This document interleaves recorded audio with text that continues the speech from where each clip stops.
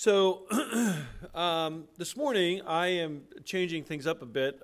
We've been marketing the major characters of the Nativity, and I was supposed to speak about the shepherds this morning, but to be honest with you, as I got into that this week, I wrestled with that as opposed to doing what I'm going to do this morning, and so this is the one that really came together. And to be honest with you, I just had a great time just preparing this particular message. Not that I have an awful time preparing a message, but this was just seemed to be more fulfilling. And so I'm going to be speaking today on the 4 dreams of Joseph. Did you know that Joseph had 4 dreams? He had 4 dreams. He did not have 2. He had 4 dreams. And those dreams reveal a lot about Joseph's character and who he is as a man. It's interesting, isn't it? Especially in the Gospel of Matthew, which is very Jewish. Matthew was a Jew and wrote that particular gospel with a lot of Jewish angles to it. So, for example, in the Gospel of Matthew never writes or never says the kingdom of God. So you'll hear about the kingdom of God in Mark. You'll hear about the kingdom of God in Luke. You will not hear about the kingdom of God in Matthew because he says the kingdom of heaven, because Jews believed that God was too holy to say. And so, keeping with that tradition, Matthew would say the kingdom of heaven. In like manner, Matthew probably puts more emphasis on the male end of things when it comes to male characters in the Scripture than, say, what Luke would. And so the fact that Matthew does what he does, where he emphasizes seemingly Mary over Joseph, is kind of a unique thing about Matthew. And so I'm going to get into that a little bit, because what I want you to know is I want you to know more about Joseph this morning as a major character in the Nativity story than maybe you've ever heard before. So when we look then at the 4 dreams of Joseph, let's just sort of do the background. And interestingly enough, there's very little biblical background about Joseph. So Matthew talks about Joseph more than anybody else. Then Luke, then John, and in Mark you won't find any references to Joseph at all. So if you're looking to get this really detailed, overarching composite of who Joseph is, you only have this. And then after that, you have to fill in the blanks about what would have been typical for a guy like Joseph at that time, in that place, in that culture. And so that's what I will be doing this morning. And so I'm going to try and cover the 4 W's behind Joseph's story. Who is Joseph? What are Joseph's circumstances? Where is Joseph? Because that's very important. Actually, Joseph was all over the place. And why is Joseph important? Now, the first thing I want to mention to you is, when you read in the first chapter of Matthew, you'll read the genealogy. So the genealogy is the sort of the ancestral account of how we went from the beginning of, the beginning of whenever we began, through all the people that finally ended up with Jesus, in terms of that family lineage, right? Here's the interesting thing, that when Joseph gets when Matthew gets to Joseph, he breaks from that and he includes Mary as the mother of Jesus and Joseph as the father of Jesus. In no other place does a woman figure in the genealogy of Matthew other than when Mary is included. And so there's just this emphasis on Mary, and there doesn't seem to be this real emphasis on Joseph. But there's more there than what you think there might be. And so we're going to try and create for you this morning Joseph's profile within the biblical text and what we can safely assume Joseph might have been like, culturally speaking. So what does the biblical text have to say about Joseph? What can we deduce from that? How can that be helpful to us in our understanding of the nativity story? How can that be helpful to us in terms of how we live our faith out? What kind of man was Joseph? And does it speak to the kind of man or woman that we should be as well? And then, from that, where Joseph lived and how Joseph lived, what would be appropriate that we could safely assume about Joseph as well? And so it's a matter of connecting the dots. So I'm going to try and help connect the dots this morning. So anyway, you all know this, that Joseph was a direct descendant of King David. And this is important because it was predicted 1,000 years before the birth of Christ that there would be this Messiah.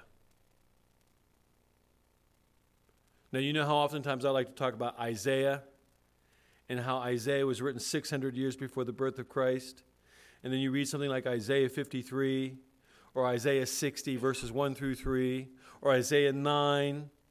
And you think, wow, man, that's just really descriptive of who Jesus is 600 years before the birth of Christ. Well, the Davidic covenant, which describes the Messiah, was written about 1,000 years before the birth of Christ. And it is fulfilled in the lives of Joseph and Mary, both of whom were descendants of David. 1,000 years. It's like somebody saying something, back in 1000 AD that was going to happen today. It seems like such a long, long time ago. How could that be possible? But I read it last week, and it bears worth reading again today. This is the Davidic covenant as found in 2 Samuel and 2 Chronicles. When your days are fulfilled to walk with your fathers, he says to David, I will raise up your offspring after you, one of your own sons, and I will establish his kingdom. He shall build a house for me, and I will establish his throne forever. These words were never written about an Israelite king ever before.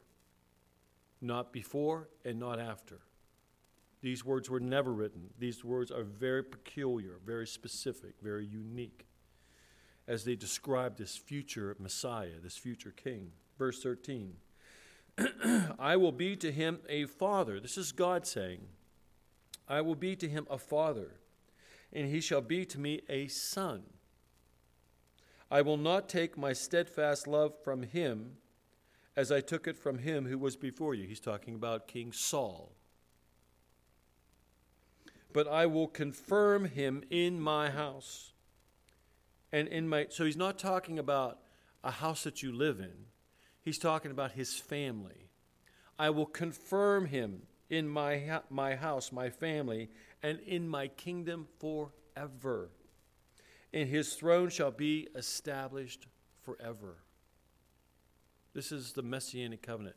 So Yahweh is saying to David, from you I will raise up a man, a king, who will be like this. And so it is fulfilled through Joseph and Mary as they are the parents of Jesus himself. So what else do we know about Joseph? Well, we know that he was raised and educated in Judaism. This was very common. Every Jewish boy was deeply, deeply steeped in the Jewish faith. Deeply steeped. For centuries, education was based on the home and was centered around the religious tradition, the Torah, and passing on the family trade. So that was part of what took place in the family as well. Education began with learning biblical Hebrew, then reading and memorizing large portions of the scriptures. So it might be interesting to know then, it might be interesting to think about. So when Gabriel the angel appeared before Mary, or when the angel of the Lord appeared before Joseph and would say the things that they would say, their extensive education in the Torah, particularly as it related to the future Messiah, might have been very informative for them. So it wasn't like all this stuff was new or strange or whatever entirely. They would have heard about these kinds of things in their education from the time they were tiny until they became adults. So it was with Joseph. Oftentimes, here's another thing that's kind of interesting. I was always mystified by this. They always, and it kind of a creepy thing, they always like portrayed Joseph as this older guy who was going to marry this younger girl. I mean, like really younger girl, right? And it probably began, I guess that perception began in a lot of the classical art that was done centuries ago. So, for example, here's this painting by Guido Reni. That's Joseph. And, you know, if you take that Joseph and you put him with like a 14 or 15-year-old girl, it just looks creepy, you know. But this image of Joseph has been a regular part of how we see him. So in almost everything that you see, in almost any painting or film or whatever, you see Joseph, and he's never, hardly ever younger than maybe 30 years of age. He's got a full beard. He looks like he's been around for a while. And that's really not who Joseph was. Joseph was probably looked like this. And even that might be a little bit too old for Joseph in terms of what he may have looked like when he married Mary. So Joseph was probably about 17 or 18 years of age. And I'll share more about that in just a minute. I don't want to get ahead of myself, but here's an interesting thing about a 17 or 18-year-old man, though. He was described as a just man, righteous. Now, this word appears 79 times throughout the Bible. It's a very powerful word. It's a word that's not used lightly. It's a word that's used only for those seminal figures, those figures that are really significant, really important. So any of the righteous people that you read about in the Old and New Testament, this word, it's pronounced dikaios. It's kind of hard to pronounce, but that word is a word that's a very, very important, even theologically, a very important word throughout the Scriptures. Joseph is described as that at age 17 or 18. Now, how many 18-year-olds do you know that you could say, boy, that guy's just righteous? You know, he is. Anybody here know anyone like that, huh? I mean, when you're 17 or 18, you could be a nice person, but you have issues, you know, you're still working through largely, right? And so no disrespect to any 17 or 18-year-olds. So we get that. We went through it. We know what it's like. And Rocky's still going through it. If you don't believe him, just ask Bonnie. So here's the meaning. It means to be proper, equitable, innocent, holy, virtuous, practicing even-handed justice.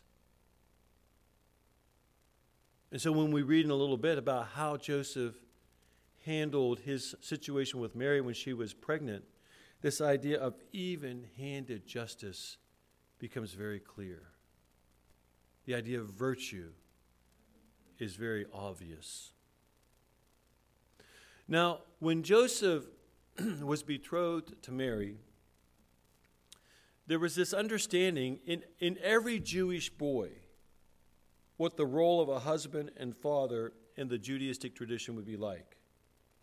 That you would carry on your family's honor, legacy, and tradition. That was huge. I mean, One of the reasons why children were emphasized obedience so much was because it was a child's responsibility to honor their family wherever they went. So anything that they said or did or participated in, if it brought dishonor to the family, it was a big deal. And oftentimes it was a big deal because if your family was dishonored, it may impact that family's ability to make a living. If you are ridiculed as a family, if no one has respect or can trust you as a family, then your ability to do business by virtue of your word is in severe doubt. Now, like nowadays, back then they would buy a house according to their word. I promise you I will pay you this much, and that's how much I'll pay you, and I'll pay you on this date. Okay, great. Well, we'll count on it. You buy a house today, and you're signing papers that are about this tall because nobody trusts your word. So you had to bring honor to your family. You had to provide for your family. The Apostle Paul said that if a man does not provide for his family, he is worse than an unbeliever. The idea of being a man and not providing for your family was anathema. There was very little mercy for people like that. And that you had to protect your family. The role of a man was to protect his family. And so you'll see a lot of that as we get into Joseph in a few minutes. You'll see this idea of how he provided and his commitment to protecting them. And then, of course, if you lived in a community as a young man or as a man, you were to support and bring honor to your community. So not only could you dishonor your family through your actions, you could dishonor your community. So, for example, and I've talked about this before, for centuries, we talked about how Jesus, when he was born, there was no place for him in the inn. And so we pictured like a hotel, and it was full of people, and nobody would give up a room for this pregnant woman and her husband, she was about to give birth.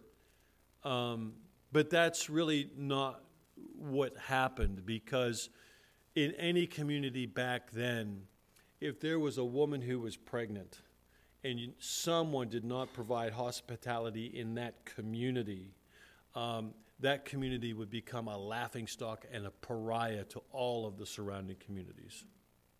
It just would. When they said that there was no room for Mary and Joseph in the inn, they were talking about the guest room, the kataluma. Where they stayed was as opposed to the padokion. The padokion was an actual inn or hotel. The kataluma was a guest room at a person's house. There was no room in the guest room. And so that's why Mary and Joseph stayed in the adjoining stable of the house itself, right? But I'm just saying to you that bringing honor to the community was huge. So for Joseph, for any man in Judaism, these were expectations and requirements. So Joseph was born in Nazareth. And Nazareth is an insignificant town whose population is somewhere around between 400 to 1,200, we're not sure. But it's a small town. So, and we all know little towns like that around here, where they're just tiny little villages, up to a smaller town of 1,200 people, but it was relatively small. It was located in a rural and remote region of Israel, up in the province of Galilee. Nazareth was very difficult to access because there was this steep off-road climb that nobody wanted to go to. There were no natural resources, inadequate soil, and weak springs. It just wasn't the best place to live. It had a poor reputation So while in Bethany, which is right outside of Jerusalem, which is 80 miles away from Nazareth. So they're 80 miles away from Nazareth. Jesus is recruiting his disciples, and Philip is inviting his brother Nathanael to come see Jesus. And he says Jesus is from Nazareth. And Nathanael's response is, can anything good come from Nazareth? So it had this terrible reputation 80 miles away. That's probably like 300 or 400 miles away today. So if I said to you, so-and-so came out of certain sections of Pittsburgh, you might be thinking, really? Could anything good come out of that part of it? We would think that, right? It was very similar in that regard. So Joseph was born and grew up in this place, Nazareth, which was probably a pretty challenging place to live in. Joseph was the earthly father of not only Jesus, but later Jesus' siblings. So some of you may not be aware that Jesus had siblings. We read about this in Matthew 13. Is not this the carpenter's son? Is not his mother called Mary? And are not his brothers James and Joseph and Simon and Judas? And are not all his sisters with us? So we know that Joseph had at least 4 additional brothers and at least 2 daughters, and Jesus had 2 sisters, stepsisters, stepbrothers. But we know that according to the text here. It's also referenced to a lesser degree in the book of Acts. So, interestingly, later on, there is no mention of Joseph after Jesus began his ministry. Now, that's either because Joseph had died by that time, 30 years later. So, in other words, once Jesus began his ministry at age 30, there's no longer any mention of Joseph at all. And we don't know what happened to Joseph. He could have died. So Joseph was a carpenter. Nazareth was a tiny little town. It probably was not big enough to support a carpentry business. So carpenters then, like many carpenters today, could be itinerant.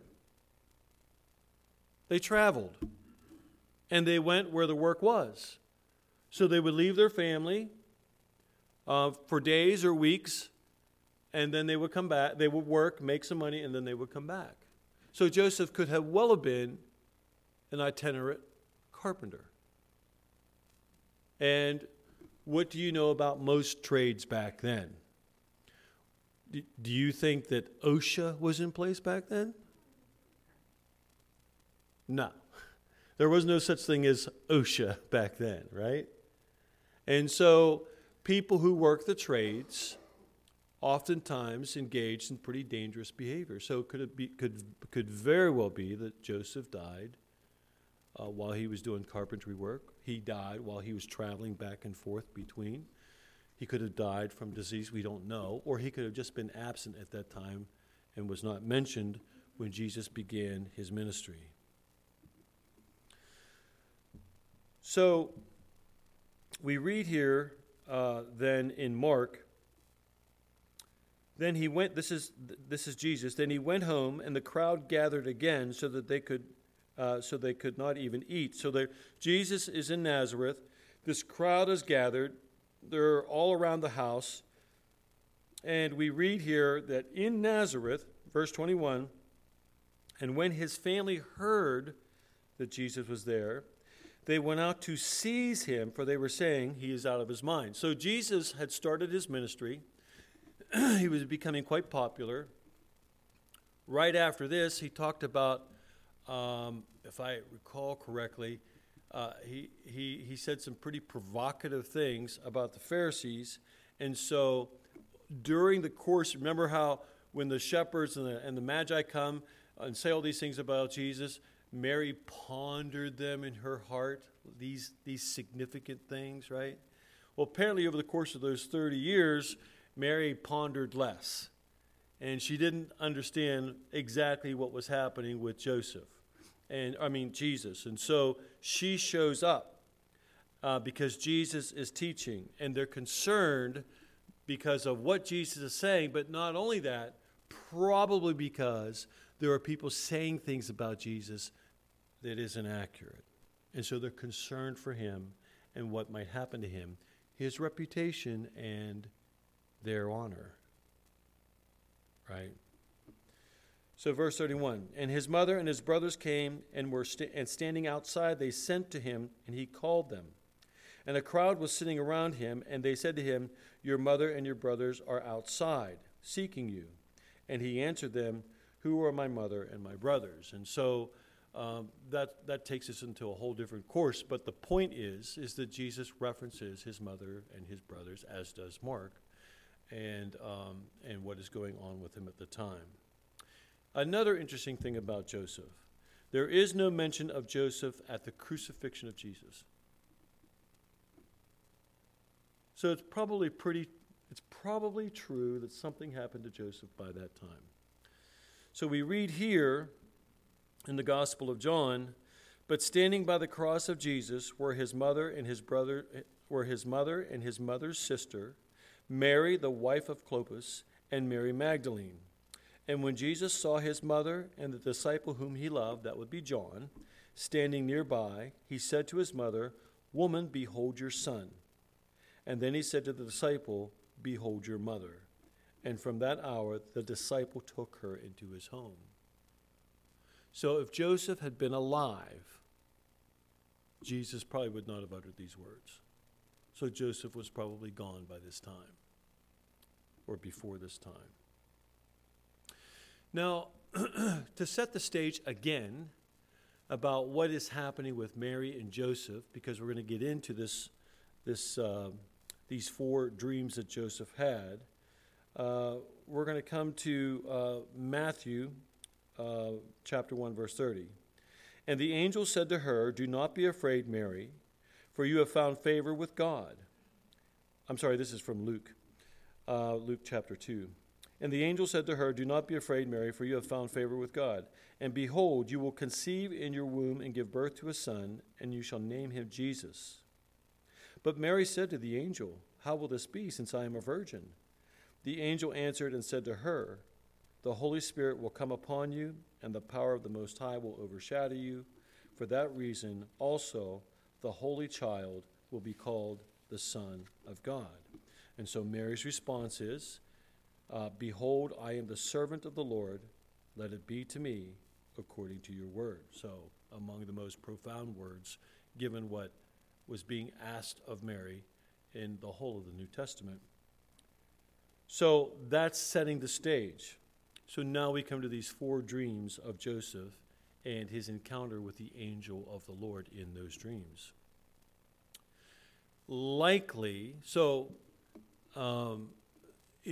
So Matthew records the angel of the Lord.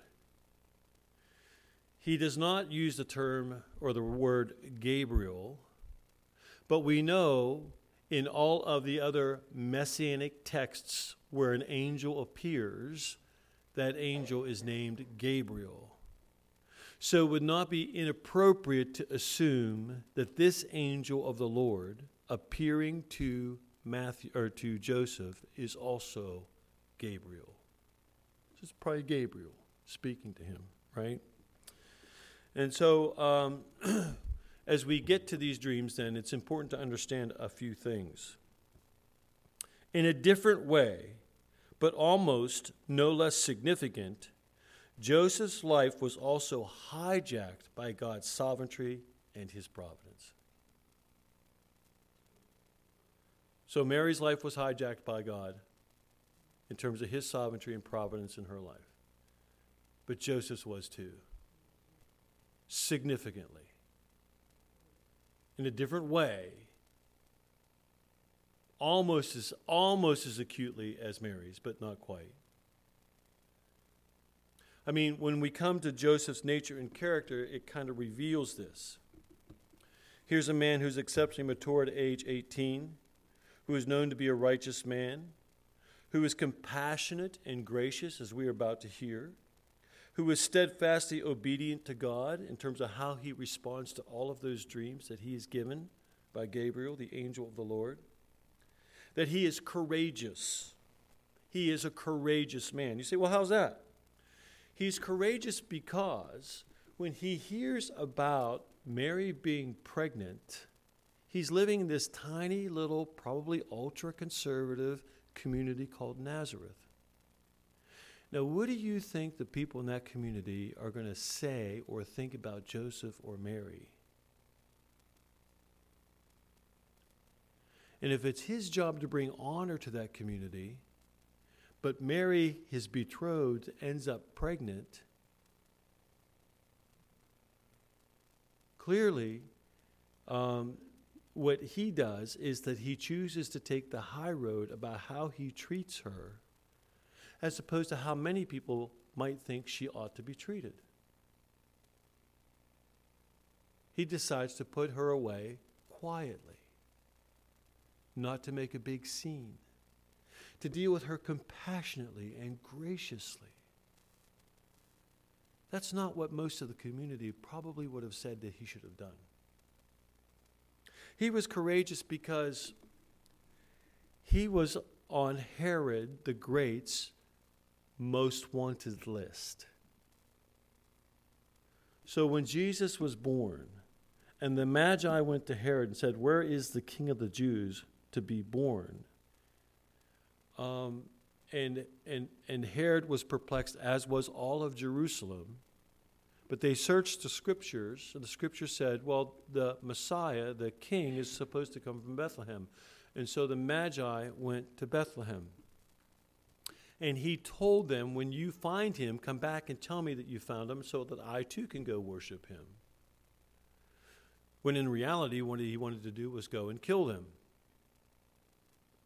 And so from that point on, from the birth of Jesus, it was Herod's intent to murder Jesus.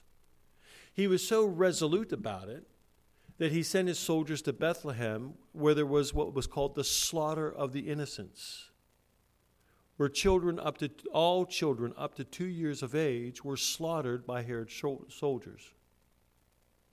Now Herod, in his day and his time, was considered to be one of the most wicked and evil despots in ancient history at the time. Herod was married 10 times. Did you know that? He murdered his first wife, Marianne the First. Oddly enough, there was a Marianne the Second that came along not too much later. I think I'd changed my name. He murdered 3 of his sons at different times, believing that they were trying to usurp his throne.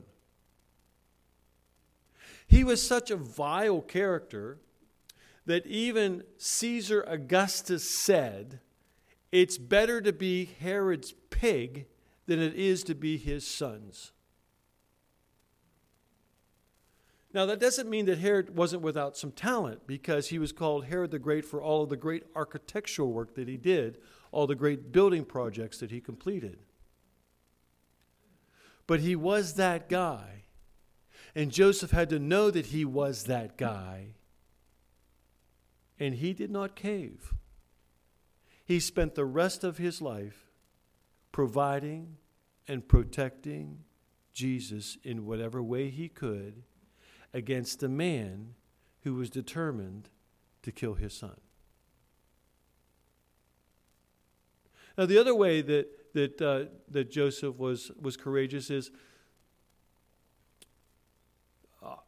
I'll show you in a few minutes, but you can't believe how many times they had to travel from Nazareth to Jerusalem, Bethlehem to Egypt. And traveling back then was dangerous. Anytime you went on the road, you had a high chance of being accosted by bandits, by people who would murder you for your goods. So anytime the angel of the Lord said, hey, I want you to get up and go to this place, it involved danger. Real danger. But Joseph did it anyway. And so he was dedicated as a man, highly dedicated as a man to his faith and to his family. So now we come to dream number 1. This is Matthew 18 through 25. Matthew 1, 18 through 25, especially verses 20 through 23. The angel of the Lord commands Joseph to take his betrothed and pregnant Mary as his wife and to call the son that they're about to have, to call him Jesus. So in this dream, as we read it, he is commanded to go ahead and marry or wed Mary and to take her as his wife. Now, when you read about Zechariah and the angel of the Lord, Gabriel, appears before Zechariah in the temple, and he says, hey, you're going to have a son, and I want you to call him John. Zechariah argues with Gabriel. Well, how can this be? I'm an old man, my wife's old. It's impossible. So Zechariah, who's a high priest, who's supposedly at the top of his profession, argues with the angel Gabriel about what is about to happen in his family.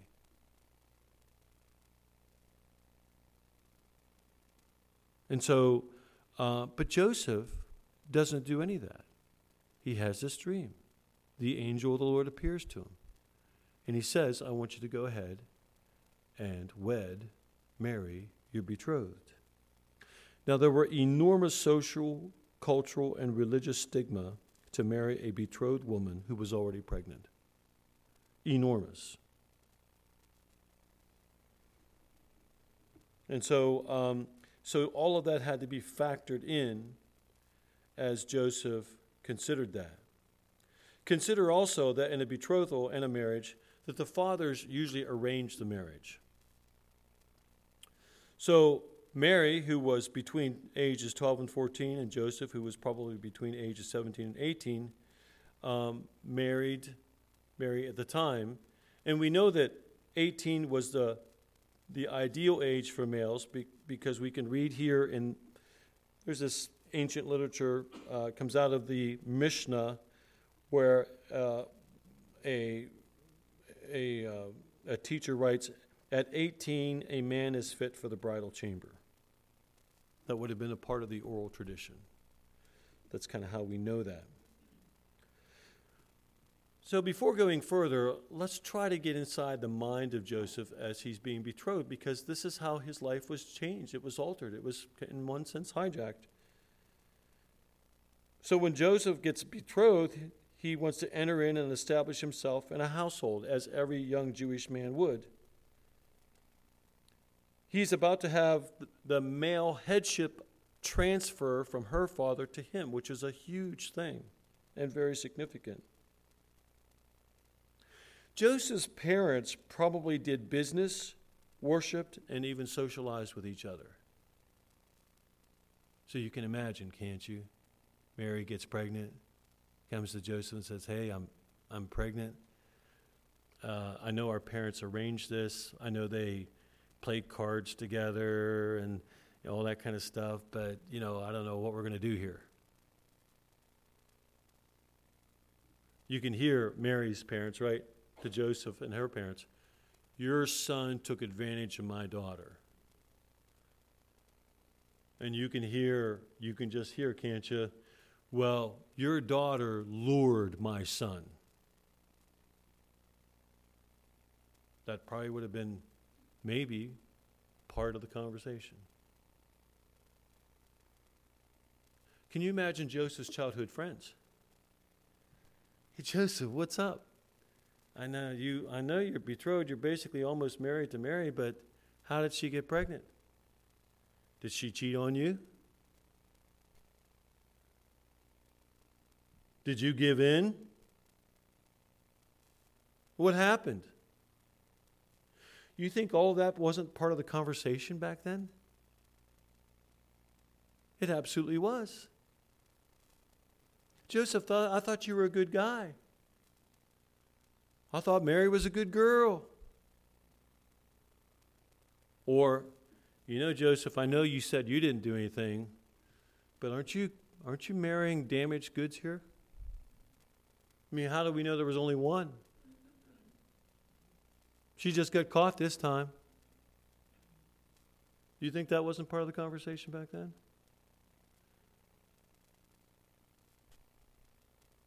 Can you imagine Joseph facing that, just taking that on and facing it down? And what was his response? That he would divorce her quietly because he did not want to subject her to shame, to disgrace, and to embarrassment. Now, he could have, really protested. He could have said, look, I need to look good here, so I'm going to be outraged because I don't want anybody to think I had anything to do with this. But that's not what he did. He let people think what they wanted to think. And he did what was righteous, or was willing to do what was righteous and what was good. All of that, of course, impacts Joseph, who's probably your average, normal, healthy, every 18-year-old male who was looking forward to getting married. So this hijacking of God in his life impacted all of that as well, too.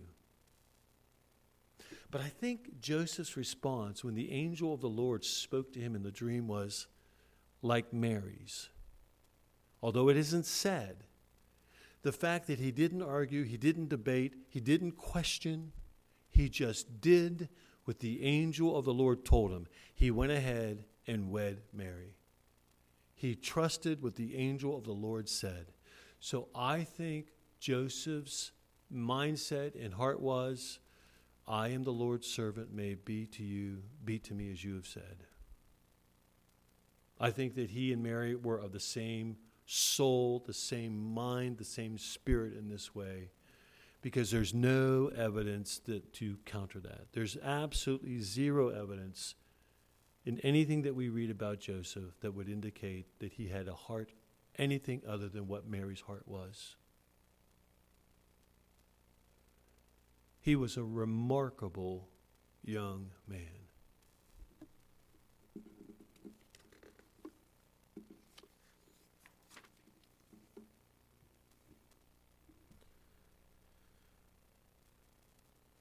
So Joseph's response, we read in Matthew 1:19, which was read earlier. We read this in where Matthew records, and her husband Joseph, being a just diakios man and unwilling to put her to shame, resolved to divorce her quietly. We read that in the ESV. It's always helpful to read different versions on texts like this. And the New American Standard, it says, and her husband Joseph, since he was a righteous man. So I think the word righteous is the better word here. I think the word just is too obscure. I don't think it gets to the whole of what is going on here. And so I think the English word righteous is the better word. And her husband Joseph, since he was a righteous man, did not want to disgrace. Again, disgrace is a more powerful word than shame.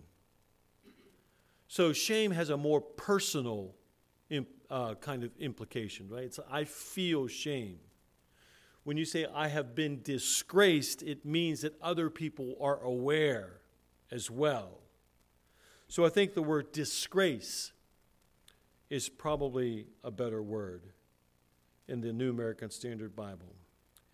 And he planned to send, that is to release or dismiss, that word even means forgive, her away secretly. He was not going to make her an example. He was not going to leverage her to prove his innocence. He was just going to take care of it quietly so she would not be ashamed. And I also might want to say, too, that maybe a little bit of what was going on is that in that culture, women didn't always have the option to refuse. And so maybe initially in Joseph's mind, the reason why she got pregnant was because somebody really did take advantage of this young girl over whom she had no power, which is why, in part, he may have taken the angle that he took to divorce her quietly and not to bring her to disgrace. Dream number 2. The angel of the Lord commands Joseph to take the child and his mother and flee to Egypt because of Herod's desire to kill Jesus. They probably went to a city called Alexandria, which is a major city, boasted at the time the world's largest library, was really significant later on in Roman history, was a major philosophical center for centuries, and had a very large Jewish community there. So Joseph went to Alexandria to escape Herod, to get beyond his reach. And then it says, and remain there until I tell you. Now, this dream that Joseph had on the timeline would have looked like this. There was the birth of Jesus, and that's angels, not angles, sorry about that. The birth of Jesus. The visit from the shepherds would have already taken place. Jesus' circumcision after 8 days would have already taken place. Jesus' dedication at the temple, they're still in Bethlehem here. So they leave Bethlehem, go 6 miles. Jesus is dedicated, they go back to Bethlehem.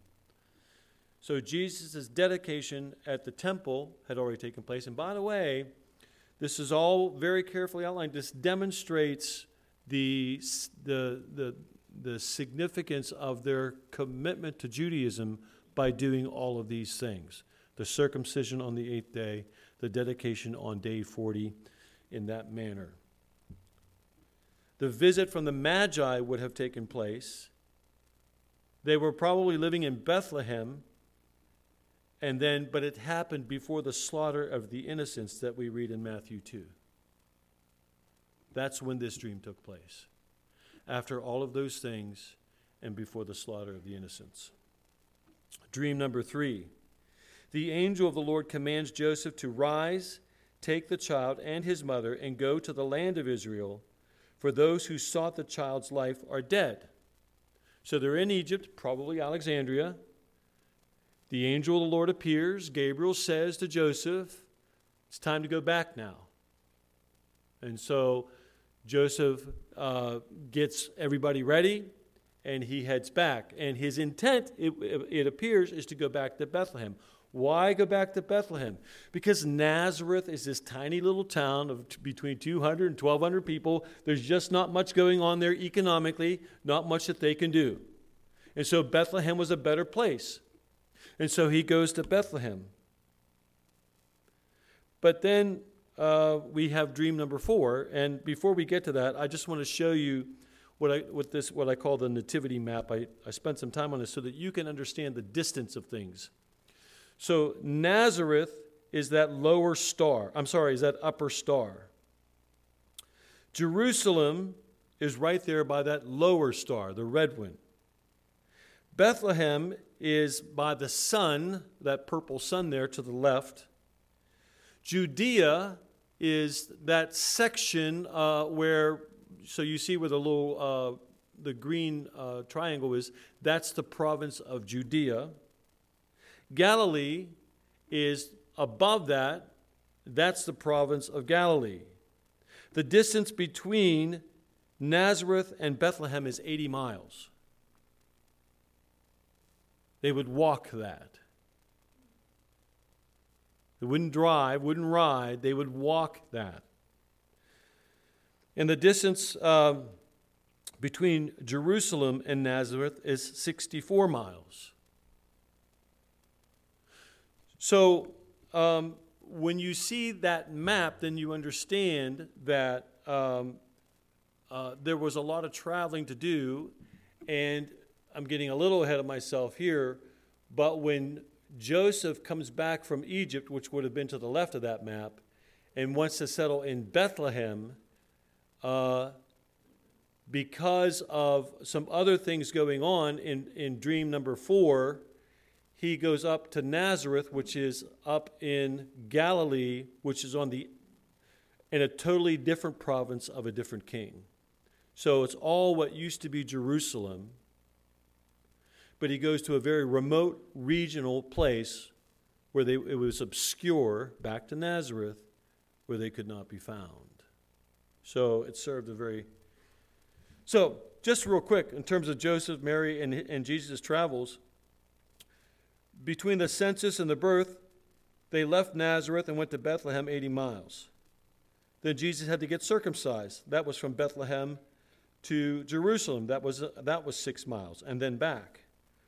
Then Jesus' dedication from Bethlehem to Jerusalem, which was 6 miles, and then they returned to Bethlehem, which was 6 miles. Then they went Bethlehem to Egypt, which is 40 miles. And then Egypt to Bethlehem, which is another 40 miles. And then Bethlehem to Nazareth, which is 80 miles. Every one of those travels, every one of those trips involved danger. Every one of them. Every one of them they could have lost their life. Every one of them they could have been injured. Every one of them. But Joseph did with the angel of the Lord. There were no protests like, I just did this. Do I have to do it again? There was nothing like that. Do you know how dangerous this is, Gabriel? There was nothing like that. Joseph simply did what he was told to do without any argument, any debate, like our teenagers that we have at home. So, dream number 4. When he heard that Archelaus was reigning over Judea in a place of his father Herod, he was afraid to go there, that is Bethlehem, because he's coming back from Egypt. As he's coming back from Egypt, he has this 4th dream. The angel did not want him to go to Bethlehem. The angel wanted him to go to Nazareth. And so when he heard that Archelaus was reigning over Judea in place of his father Herod, who had just died, he was afraid to go there, and being warned in a dream, he withdrew to the district of Galilee, and he went up and lived in a city called Nazareth. He didn't say to Gabriel, do you know how much better it would be for me and us if we lived in Bethlehem? The economic opportunities. Do you understand that you're sending me to Nazareth and I'm going to have to work harder and longer? I'm going to have to walk further. Do you understand that? He didn't. None of that happened. He simply did what he was told. Now, Archelaus was, just real quick, the reason why in this map I'm going to show you here, the reason why that's important is Archelaus, the tetrarch, was the son of Herod. Another son of Herod was Herod Antipas. Another son of Herod was Philip the tetrarch. When Herod died, his kingdom was broken up into 4 parts. Salome was his sister. So his sister ruled that little pink area. Philip ruled that upper brown area. Herod Antipas ruled those 2 purplish areas. And Archelaus, the tetrarch, ruled the blue area, the largest portion. When Herod died, Archelaus went to see Caesar Augustus. And he expected to be crowned king over that whole thing. But Caesar Augustus wasn't too taken with him and said, look, you can work and demonstrate to me that you're worthy of that, but right now I'm going to make you a tetrarch. Do you know what tetrarch means? Ruler of a quarter. Ruler of a quarter. Archelaus had all the ambition of his father, none of the skill or talent. And so after not too many years, Caesar Augustus removed him and banished him to, I think, Cyprus. And it was after that happened that it became safe for Jesus to travel throughout that entire region.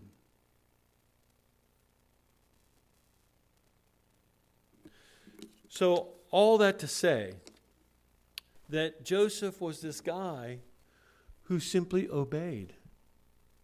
Joseph was a guy who understood that what God wanted him to do was far greater than any of his own personal desires or wants. I think Joseph was highly motivated that God would choose him to do this great work with his only one and only son. So as I studied, Joseph in this way, it seems to me that if you read between the lines and you see what he accomplished with his life and how readily and how faithfully and how devotedly he conducted himself and how he provided for both Jesus and Mary and how he protected them the way that he did.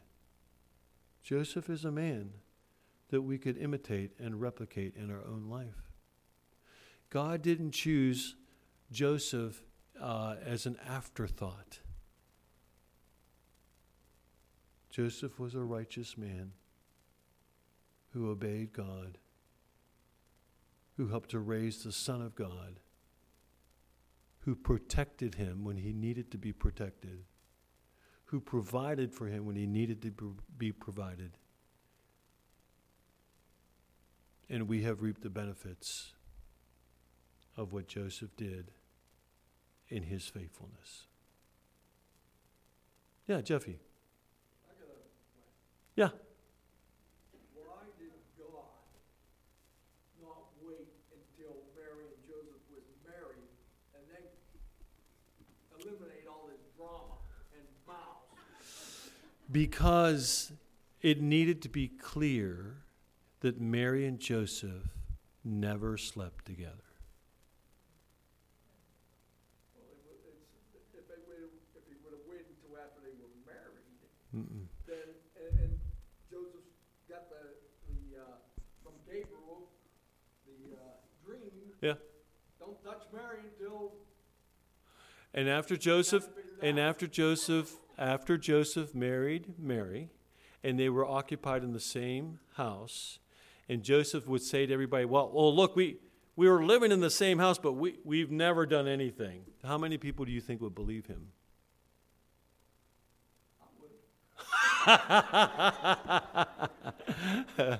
You see my point. It needed to be obvious. It needed to be clear that Joseph had nothing to do with the physical birth of Jesus, and that he was God's son.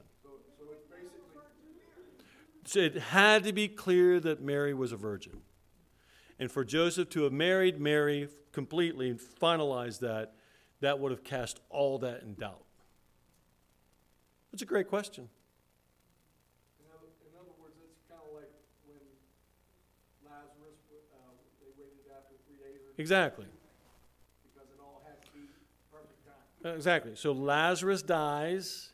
Jesus waits 3 days because the Jews believed the spirit hovered above a dead body for 3 days, and after that, the body would decompose and the spirit could not go back into it. So Jesus made it clear that myth that they believed about the spirit hovering over the body could never be employed about the resurrection of Jesus later on. Make sense? Okay. All right, any other questions? I love these. If you have questions, it's great. I hope this wasn't too boring for you. For me, I was just really pumped about it because I've never put all of those dots together, with Joseph. So, well, thanks, but praise the Lord for that.